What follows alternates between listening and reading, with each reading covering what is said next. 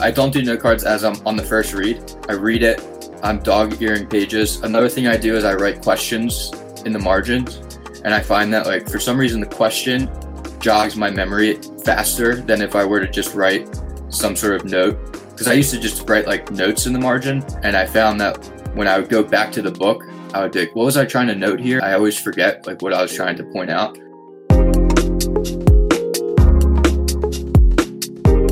You're listening to Paint and Pipette. I'm your host, Jeremy Utley. I teach innovation and entrepreneurship at Stanford University. Thanks for joining me to explore the art and science of bringing new ideas to life. Let's dive in.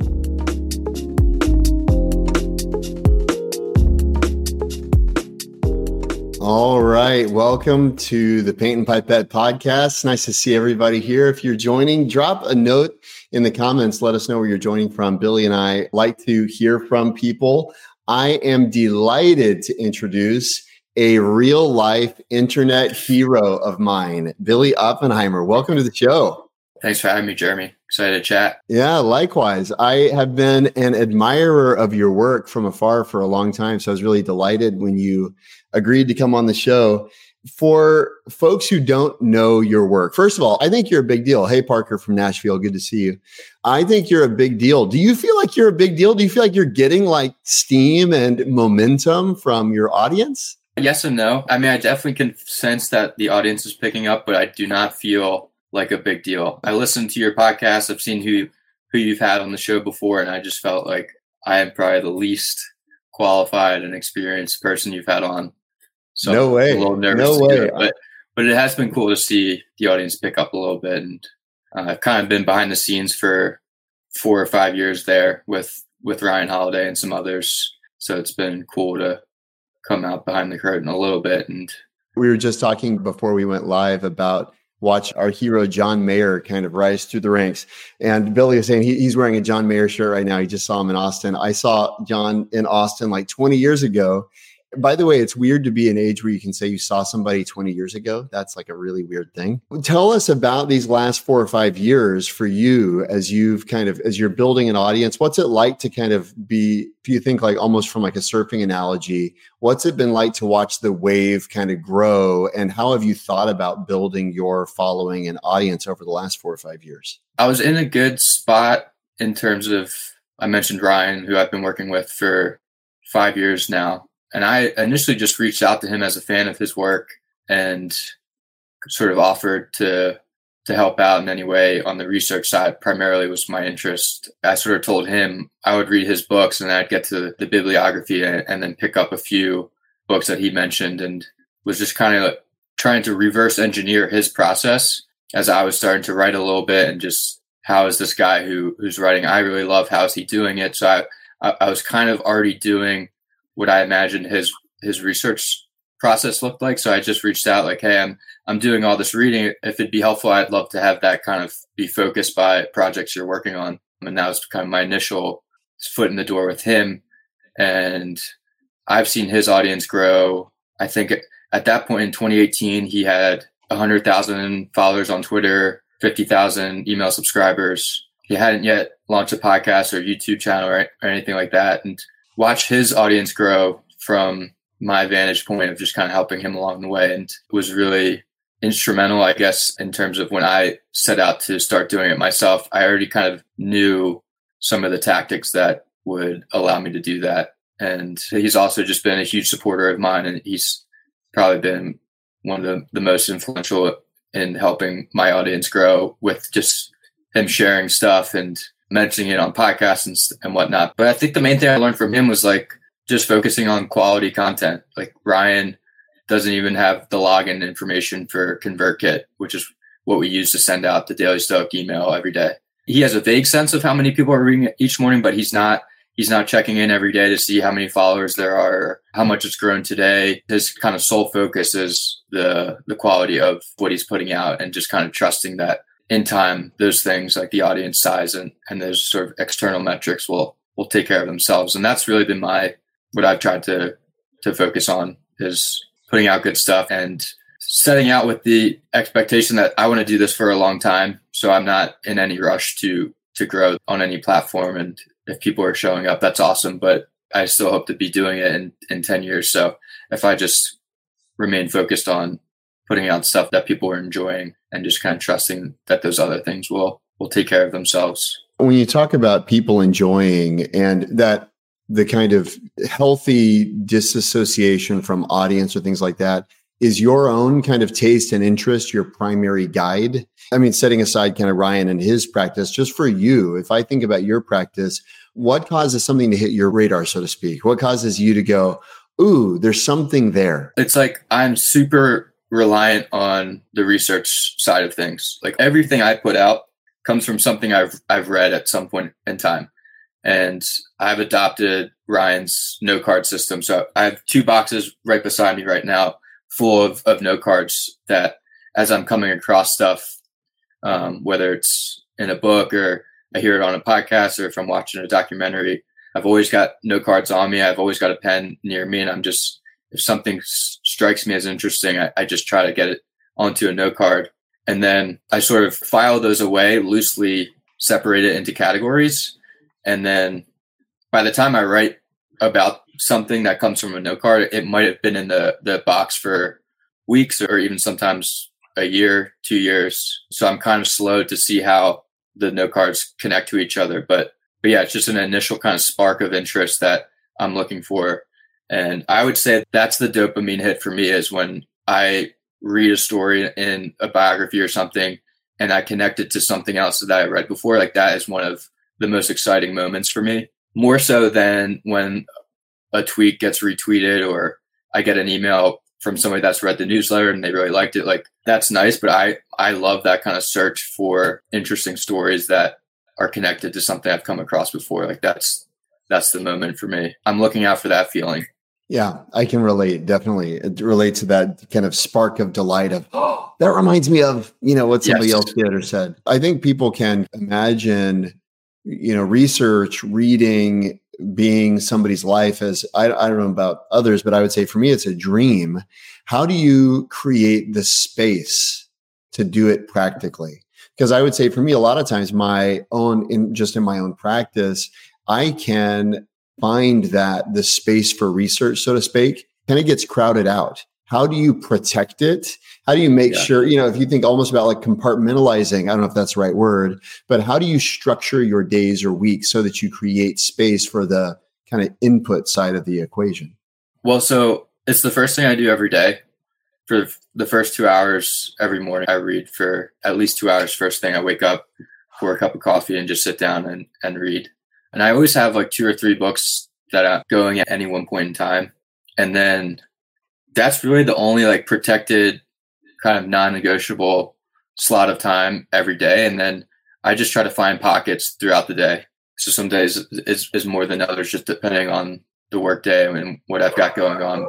And I can pretty consistently carve out an hour or 2 in the afternoon where I go for a run. And that's kind of another block of consumption for me, whether it's a podcast or another thing I like to do is like, if I'm reading, I prefer physical books, but because I also like to try to read on while I'm exercising. So I'll also get the audiobook for a book that I'm reading and I'll listen to parts of it while I'm running. And then when I get back to the physical book, I'll just pick up from where I left off in the audio. But yeah, it's just like any pocket of the day where I can get a few minutes, I try to take advantage of it.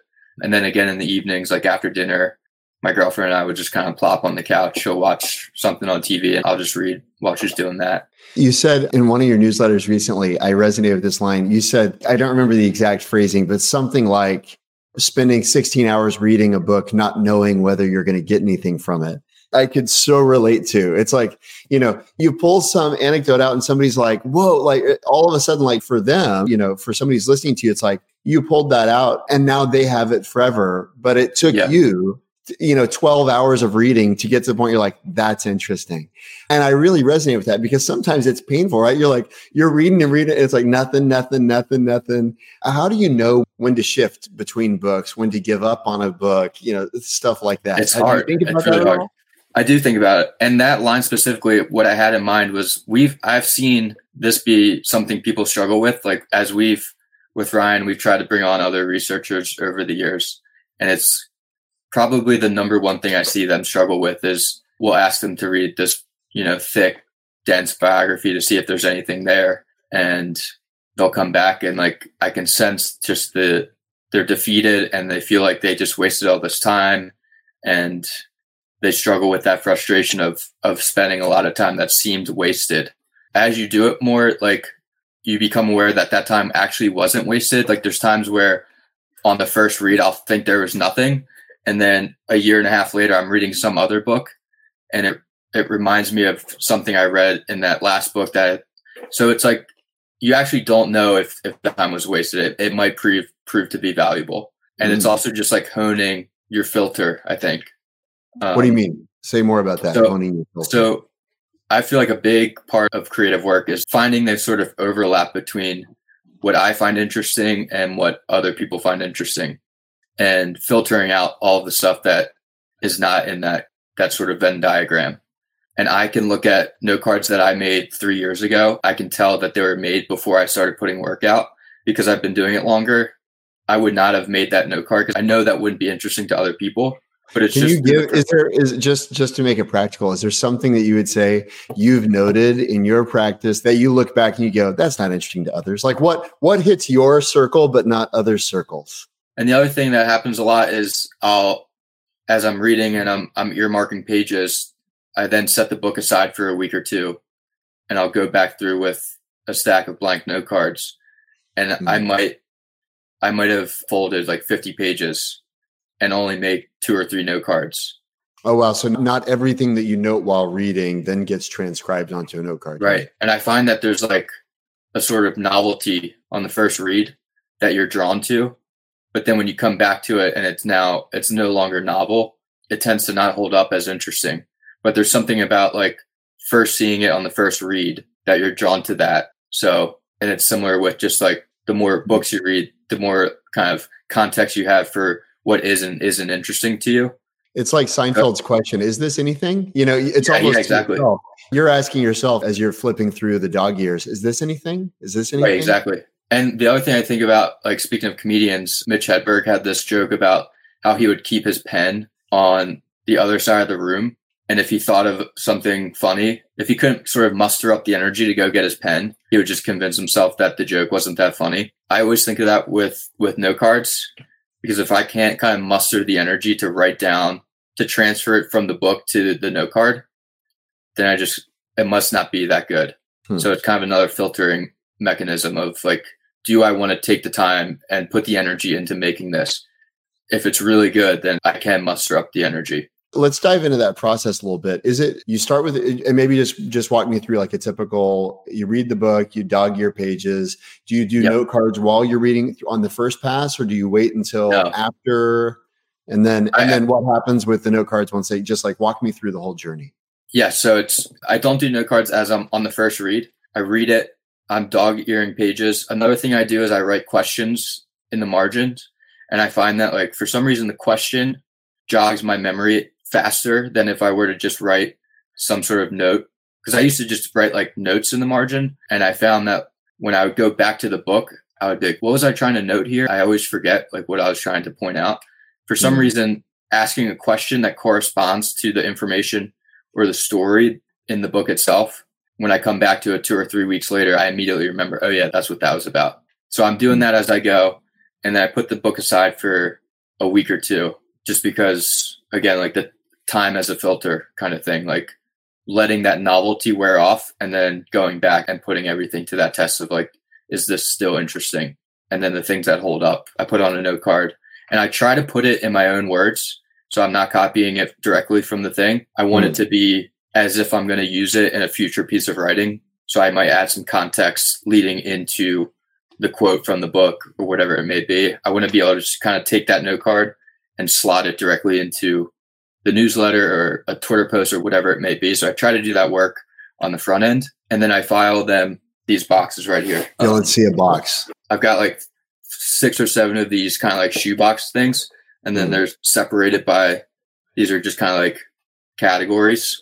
And then what I've realized is the most important part is like the act of reviewing the note cards Yeah, consistently. I was going to say, what happens once a note card gets in there? Do you rifle through at random? Do you systematically go through? How does that work? Random, and sometimes, so the newsletter's been really helpful in this way because I do it once a week. So I'm going through all of my notes at least once a week in the process of putting the newsletter together. Yeah, all of them. And often I'll find note cards in a section that's like, it actually works better over here. And just as you get more and more note cards, like the connections can shift. So I usually have a sense of what the newsletter is going to be. Like I pick a theme, and then I just want to kind of make sure there's nothing in a different section that actually belongs in the theme I'm currently writing about. So I like to rifle through all of them. And so, okay, so you rifle through. Do you just do it once a week whenever you're preparing the newsletter, or do you spend time with the note cards at other times? Is like whenever you read the book, you dog-ear the pages, you make the note cards, then you're putting them in the box. Are you looking at stuff around that area when you put stuff in the box as well? Yeah, as I'm like looking for. So if I make a note card from a book and I'm like, do I already have a section where this card belongs? So I'm kind of reviewing each section as I go to see where do I put this new note card. Or it can also happen where I'm just like, I know exactly where this one goes. Another thing I'll do in the margin of books is I do like a less than sign, equal sign, greater than sign. That to me is like related to is kind of what that means. And I'll sometimes I'll know I have a note card section related to this. So I do that a lot. So I know there are times where I know exactly where this note card needs to go. But then there's times when, like, even if I know that, I forget which box that section is. I have to look through everything. Just to even find where it goes. Yeah, exactly. But I like that because it's also like, I forget what writer said this. He had this line about like the things you discover when you weren't looking for them. And I find that to be true. Like, I don't know what I'm looking for, and I stumble on stuff in the box of note cards. I see a question here. Parker just asked, do you ever crave the ability to search note cards? And I would love to hear what you think about that, Billy. As I think about it, there are trade-offs between digital and physical. I'd love to hear you talk maybe more broadly about trade-offs between why physical, what do you lack in the physical, what do you gain? The searchability is definitely a lack. There's no way to search physical note cards. But what I've seen with other people who have like their Notion set up or Evernote or whatever it may be is it gets unwieldy. I think if I were to do a digital system, I would be tempted to copy and paste the thing I was mentioning about the pain or like the effort to write the thing down as a filtering system. I think you lose that with the digital because you're just grabbing stuff on the go. Yeah. And then before you know it, you just have this huge database of stuff you copy and pasted, and it's just out of hand. And one thing I'm hearing is the inefficiency is kind of the point. Yes. Yeah. 100%. I also think about so Ryan uses this system, and the writer he came up kind of apprenticing under, Robert Greene, uses physical note cards, and they are some of the most prolific / high quality writers kind of working today. I've not heard of someone producing at their level who's using a digital system. So to me, it's like, I want to work backwards from like, who's putting out the kind of work I respect? What is their process? If I were to come across someone that's like doing that caliber work with the digital system, I would want to ask that person a lot of questions and find out how they're doing it. But I just have not seen someone writing books at that level using digital. And there's something about being able to move things around physically. Like I said, there's a lot of times when I put one thing in one section and later find out it belongs in another section. And I just enjoy like the physicalness of that, of being able to like take it out and hold like, these are all of my notes on this topic. I enjoy that. So, well, I mean, at the D School, that's one thing we're really big on, physical sticky notes, things like that. I'm in the middle of a class right now, like a class on AI, like a business strategy class on AI. And they've got all of these kind of digital templates. And I find myself just behind this poster board here. I've got another poster board of, I've recreated the thing that they made in digital physically, because there's some value to moving stuff physically that you just, when you're using your kind of cursor, you just don't get the same impact as the kind of the physical movement. I wanted to mention this idea to you. I don't know if you know Charles Duhigg. I don't even know how it happened. I don't know if it's the podcast or what, but sometimes publishers send me books. So this is his new book. Super Communicators. Yeah. And the publisher just sent it to me. I'm not bragging, but I don't even know why. Maybe I'll get to talk to Charles, which would be cool. But seeing this book on my desk, speaking of like physical triggers, seeing this book on my desk reminded me he wrote about, I can't even remember where, or maybe he talked about it with Jordan Harbinger now that I think about it, but he talks about information disfluency. I don't know if you're familiar with that term, but basically, and he cites this study, you'll love this, you'll totally resonate with it. He cites this study where I can't remember it exactly, but I've got a blog post about it. So I can jog my memory later. But basically, students are, given information. Some are allowed to use computers to take notes, and others were only allowed, notebook paper. At the end of the semester, the students with computers took much more almost verbatim notes than the students with notebooks. And then like 3 months later or something, the students were tested on the material. And students who wrote in notebooks vastly outperformed students who took verbatim notes in their computers. And the notion or the thing that Duhigg mentions is this idea of what he calls disfluency, that when you're writing with your hand, it's impossible to be verbatim. And so the processing that occurs, like you are encoding information by writing it in your own words. In a way that it doesn't get encoded when you're almost like an empty vessel, just kind of transcribing. Yes. Yeah. That makes a lot of sense to me. I can't remember if I wrote about this or not, but there's an interview with David McCullough, the biographer, and like talk about another guy that was just incredibly prolific and doing high quality work. And he wrote on a typewriter. He said whenever people would come see his setup, they'd be like, why don't you get a computer? You could work a lot faster on a computer. And he was like, I don't want to work faster. If anything, I need to work slower because like my mind works slower. I always thought that was interesting of like working at the speed at which your mind works. And I feel like writing on a note card is much more in sync with the speed at which my brain works than on a computer. And what's funny is actually, I was talking with a woman who's a business executive in the sports world. Let's just leave it at that. And she was telling me yesterday how listening to one of my episodes, she loved it, but she's like, I needed to listen at 2X. She goes, you guys just talk so slow. And I said, respectfully, I mean, she's like giving me a hard time, but I said, respectfully, we're thinking while we're talking. When you're listening, you don't have to think, Right. And it's just this weird thing. It's like, but I find that with myself that when I'm in consumption mode, I'm trying to like 2X, I want it to go faster, come on. But when I'm in processing mode, I don't need to be at 2X. Sometimes I actually need to slow it down, you know? And analog is a great way for all the benefits of efficiency, et cetera. There's some stuff that actually being inefficient actually is probably better. Yeah, I think so. How much time and effort does it take to test an idea? When I ask individuals and organizations this question, they typically overestimate both the time, effort, and expense required. Tests need to be quick, fast, and cheap. You need lots of tests. So when I work with organizations, I help them take ideas out of the waiting for testing pile and move them into the tested pile. That's where lessons are learned and impact is created. Do you want to make impact for your organization's good ideas? Let's talk. Check out jeremyutley.design or write me at jutley@jeremyutley.design. Let's test some ideas together. It reminds me of, have you heard the Seinfeld line, by the way? Like, I think HBR interviewed him about, could McKinsey help him with jokes? Yes. And he's like, if you're doing it efficient, you're doing it wrong. Yeah, I love Seinfeld.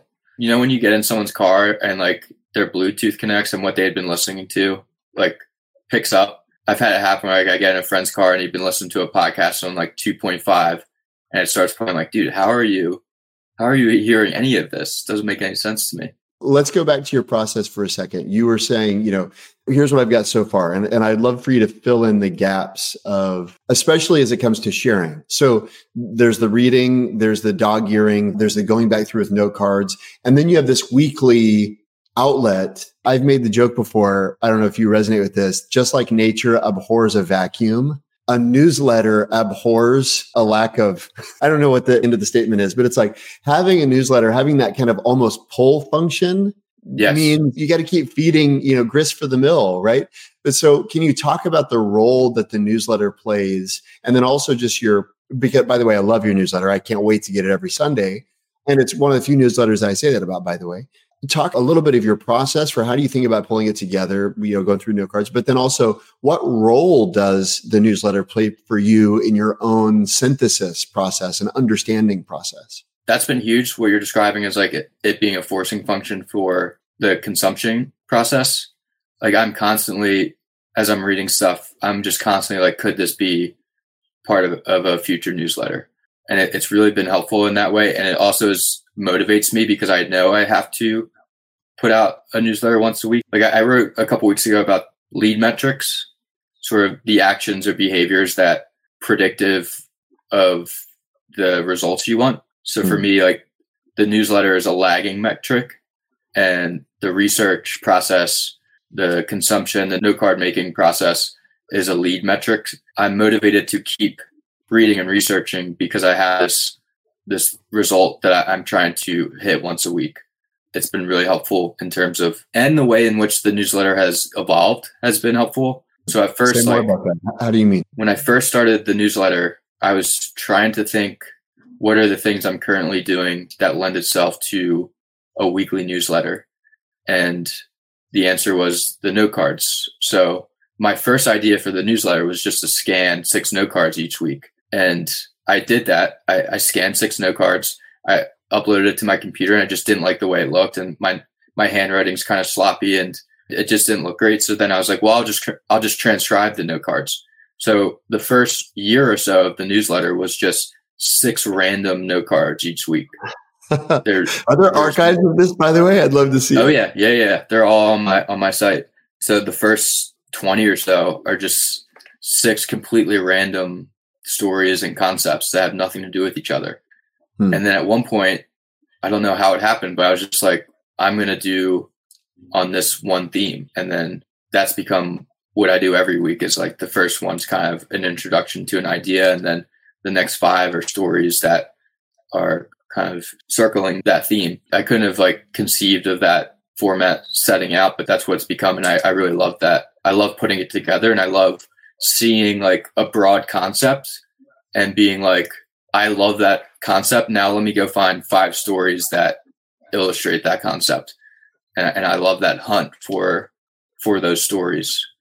So that's such a great phrase. I love the hunt for the story. So that brings me to the next thing is like, what comes first, the story or the theme? Maybe even play through. It's like Sunday, you've got another newsletter coming up. Like, are you already right now, you go, I know what the theme is. Now I'm kind of back of mind processing. How does it work? I usually decide the theme on Saturdays. I go to the gym and I sit in the sauna until I think of it. In the sauna? And it's usually like, I just try to let my mind like drift and see what it goes towards and what it returns to. So I'll be like, I'll just be sitting there and I'll think of something I read about that week.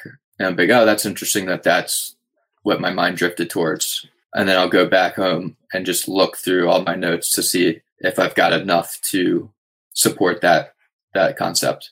Is the answer always yes? Or sometimes you find yourself going, oh no. I usually letting your mind the drift. Yes. There's not enough material here for a newsletter on letting your mind drift or whatever. Yeah, usually the answer is I have enough at hand. After I decide like on the theme, then I start thinking like, well, do I have stories related to this? And then I start thinking about the stories, and I'm like, okay, that's 1, 2, 3. Yep, I've got them. And then I go home and put it together. But that's after the sauna. That's after the sauna. Yeah. There's other times when it's like, I'll be on a run. Like I go for a run every afternoon. And there's times when it'll hit me on the run, what I want to write about that weekend. But I love that sauna session to think through it. That tends to be how I go about it. So like right now, I don't know what I'm going to write about on Sunday. You're okay waiting till Saturday. And if something comes to you, do you have like a parking lot of potential ideas, or do you actually refuse to even entertain it until Saturday? No, I have a parking lot. I call it the waiting room. I've got a section at the front of my note card box. It's called the waiting room. Those are like ideas and concepts that I think I'll be able to write about, but I don't have enough material on hand for those. It's a theme where you've got kind of 5 stories, and it's kind of waiting for the acai berry, the free radical to come in there and be like, boom. Yeah, exactly. Yep. That's hilarious. I'm really curious to know, how does social media factor into the equation? Because meaning, do you test material? Like I know authors who say social media is where I test to see if people like material, or or is it, and I've never I'm sure if I actually went in and kind of looked, I might be able to discern patterns. Is social something that happens after the newsletter? Is it something that happens before, or is it something that's totally separate from the content of the newsletter? So most of my social media content comes from the newsletter. So I write the newsletter on Saturday and Sunday, and then usually I'll adapt some of that content into a Twitter post. So the kind of style that I've gravitated towards on Twitter is I tell a story and then there's usually 2 takeaways.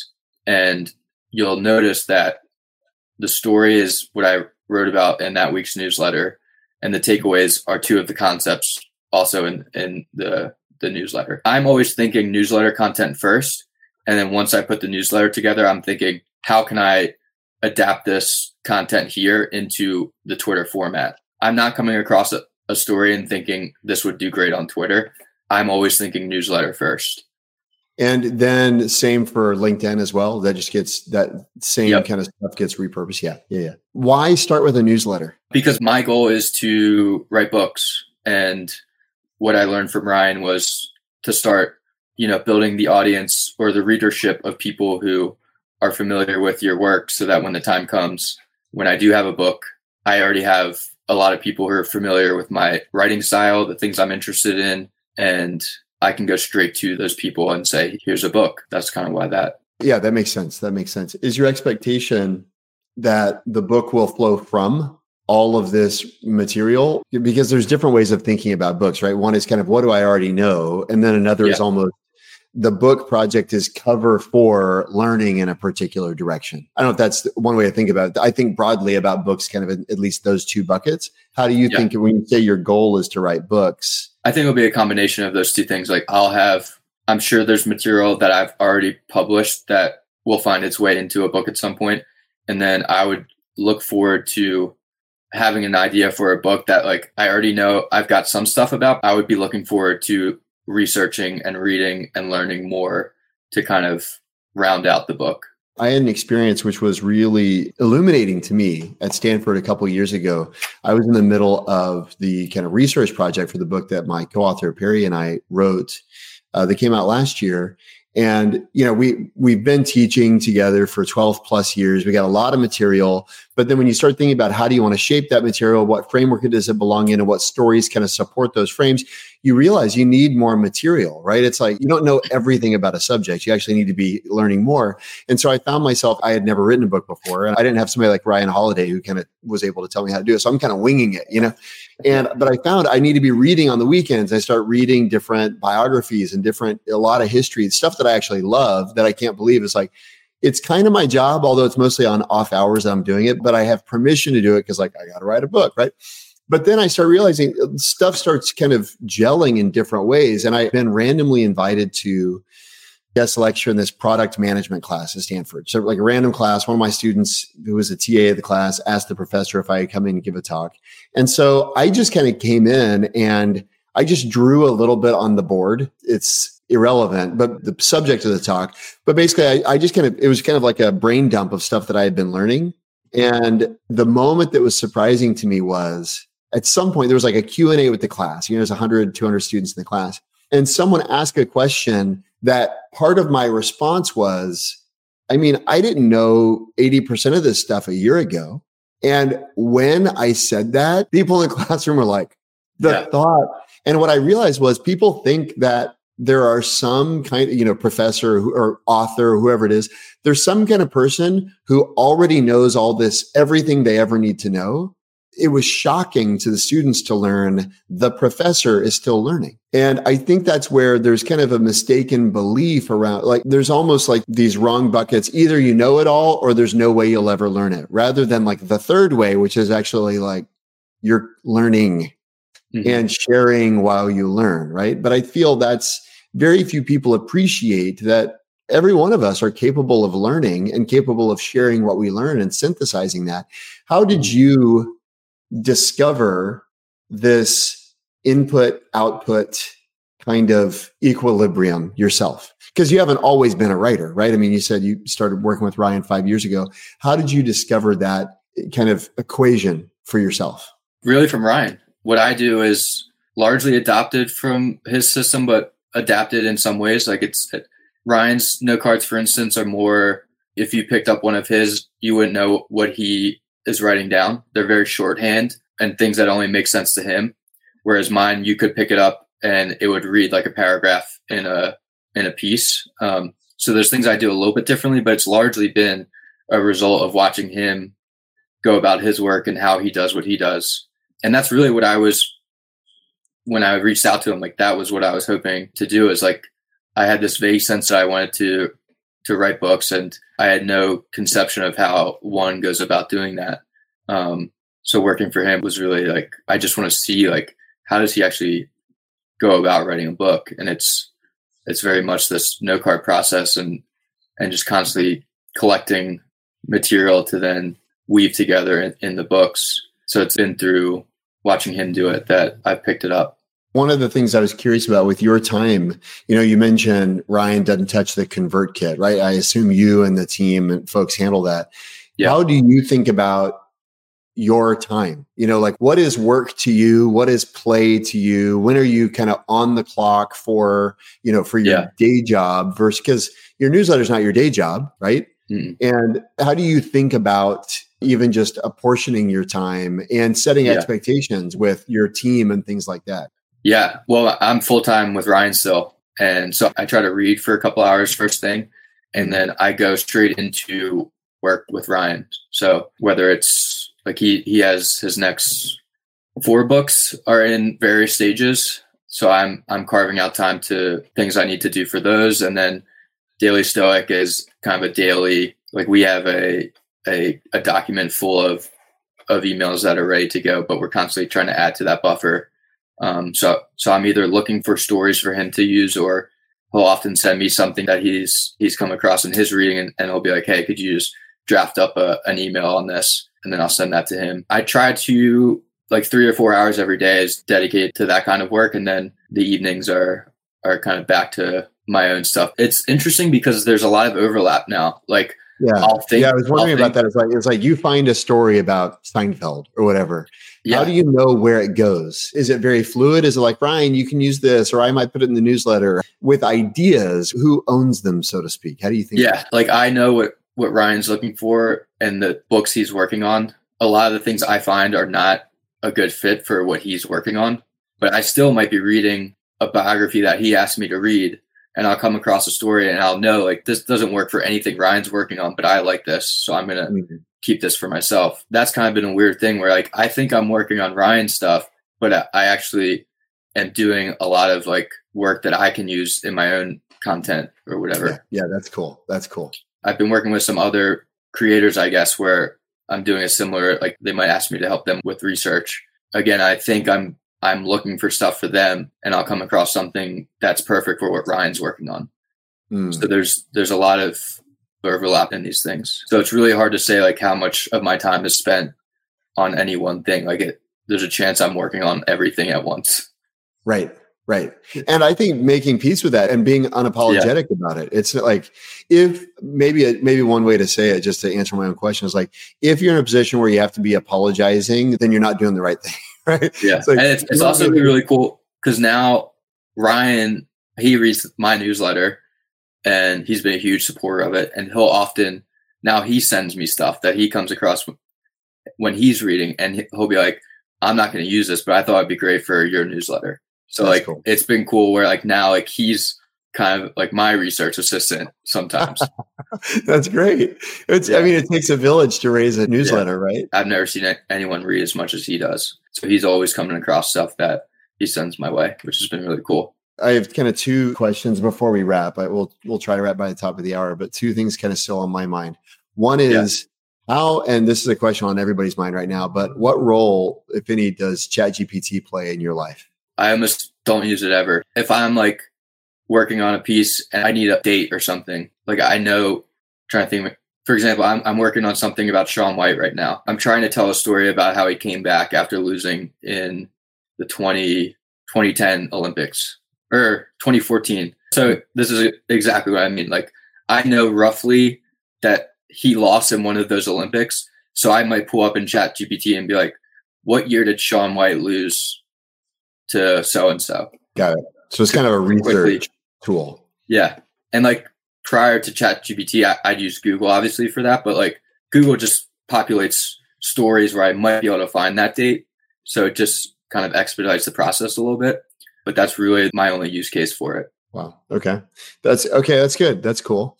And then the other question, and I just want to kind of circle back to metrics. You talked about leading metrics, lagging metrics. What do you measure?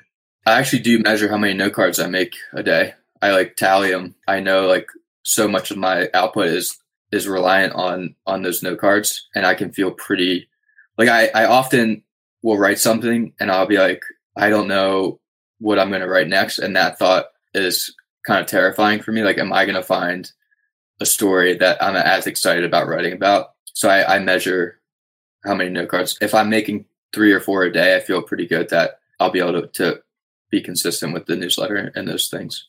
Is there anything else that you measure besides number of note cards? Not really, no. Like, I only started putting content out on Twitter after a year and a half of doing the newsletter. And Ryan was like, hey, the newsletter's great, but like no one's going to hear about it unless you're on these discovery platforms. And it didn't even occur to me to go out on Twitter and like grow the newsletter that way. I just like, I loved writing it. And there's, I think at that point, like 500 people were getting it, which was like, that felt like a lot to me at the time. So it's been like encouraging me to kind of get out there to get these things to more people. But so I almost never am looking at like how many subscribers are there. I know those numbers, but I'm not like making any decisions based on them. I wasn't thinking in terms of output measurements, because that, like you said, like the score takes care of itself. It's more, to me, I have this vague idea. I'd love to just even get your feedback or your reaction to it, but I've got this vague idea around what I call creative wellness. But this notion that kind of creativity ought to be a part of our health and wellness equation. You know how many steps you take with your watch, you know how your sleep was with your Whoop, like if you're tracking your macros or diet or things like that. Right. And so we have kind of a health picture generally, and maybe there's spiritual practices there. Maybe there's, all sorts of things, right? But if I were to ask you, well, how's your creative health? You probably are more attuned to it to many, but I think for many people, they're like, I've never thought about that in my entire life, And is it growing? Are you getting healthier? And so to me, that's one thing that I've been thinking about measuring. I'd be curious to hear. I mean, note cards per day is kind of an interesting measure of creative health, you could say. So it's a measure of inputs that have been processed. Anything else come to your mind as you interact with that phrase? I mentioned the dopamine hit for me of drawing connections between things that I'm consuming. And I do think like the creative process is largely just connecting dots. Like I was listening to Danny Meyer, the restaurateur, on Tim Ferriss' podcast, I think. And he had this ABCD, is that what you're about to say? Yeah. ABCD to ABCD. Always be collecting dots to always be connecting dots. Yeah. And this is kind of like a little bit name droppy. I've been doing some work with Rick Rubin, the music producer. Mm-hmm. And I was with him, and he starts his day by, he goes out to his pool and he treads water and listens to an audiobook for an hour. And then we would meet every afternoon. I'd walk over to where we were meeting, and he had a stack of books beside him. So he just finished reading. And then every evening I'd walk over to dinner, and I could see through the living room that he had paused like a documentary that he'd been watching. And he's just always consuming stuff. I asked him about this, and he calls it looking for clues. Always uses that phrase that he's looking for clues. And I was asking him about that, and he was like, it's all I do. And then he said, but not because it's my job. He was like, my job is my job because the person I am likes to do those things. I really resonated with that, because it's like, I will spend Sunday afternoon reading and watching stuff that I might be able to use. We might have like friends over, and my girlfriend will have to be like, he's always doing this. Like he's always working. And she says that, and it's like, it doesn't feel like it's work to me. Like this is like what I'm choosing to want to do. So like the creative health thing is like what's the thing you would just be doing anyways? And can you? Oh, that's cool. Okay. So, wow. I really appreciate that, because where I was going, or where I thought you were going, was creative health is that collection, or maybe, but it sounds like what you're saying is collection is evidence of creative health, maybe for somebody like Rick Rubin, because that's what's natural to him or that's what he wants to be doing. Yeah. But creative health is not necessarily the collection. It's knowing the thing that you want to be doing and making space to do it. Yeah, exactly. So maybe there's a lot of people that treading water and listening to an audiobook sounds like a chore, but that's how he wakes up and looks forward to doing that. So like creative health would be, the way I'm thinking of it is, what is your version of that? Kind of looks like work to other people, but you enjoy it. And how can you carve out the time for that? Even if it's not directly contributing to your work, like I think if you are carving out the time to do those things, it somehow finds its way into the other things you do. Yeah. Yeah. That's a perfect note to end on. We could go for another hour, but this is amazing. Yeah. And make sure, Billy, will you tell people how they can find you? We'll drop links to all of your stuff in the show notes, but let people know, where can they find you if they want to follow your work? I'm at billyoppenheimer.com. And I think the newsletter is /newsletter, billyoppenheimer.com/newsletter. I think that's where I'd send people first. The newsletter is my favorite thing to do. So if people want to check out something, that's where I would send them. Yeah, folks, I cannot recommend Billy's newsletter highly enough. It's the reason to open your email on Sunday night. Everybody, thanks for joining us on LinkedIn. We're going to end the stream here and hope to see you on Monday as we talk with another hero of innovation, Amy Edmondson, who just won her second Thinkers 50 #1 Management Guru Award in a row, which is pretty incredible. So hopefully we'll see you on Monday. By day, I'm a professor, but I absolutely love moonlighting as a front row student next to you during these interviews. One of my favorite things is taking the gems from these episodes and turning them into practical tips and lessons for you and your team. If you want to share the lessons you picked up from this episode with your organization, feel free to reach out. I'd be thrilled to do a keynote on the secrets that I've gleaned from creative masters, or put together a hands-on workshop to supercharge your next offsite adventure. Hit me up at jutley@jeremyutley.design for more information.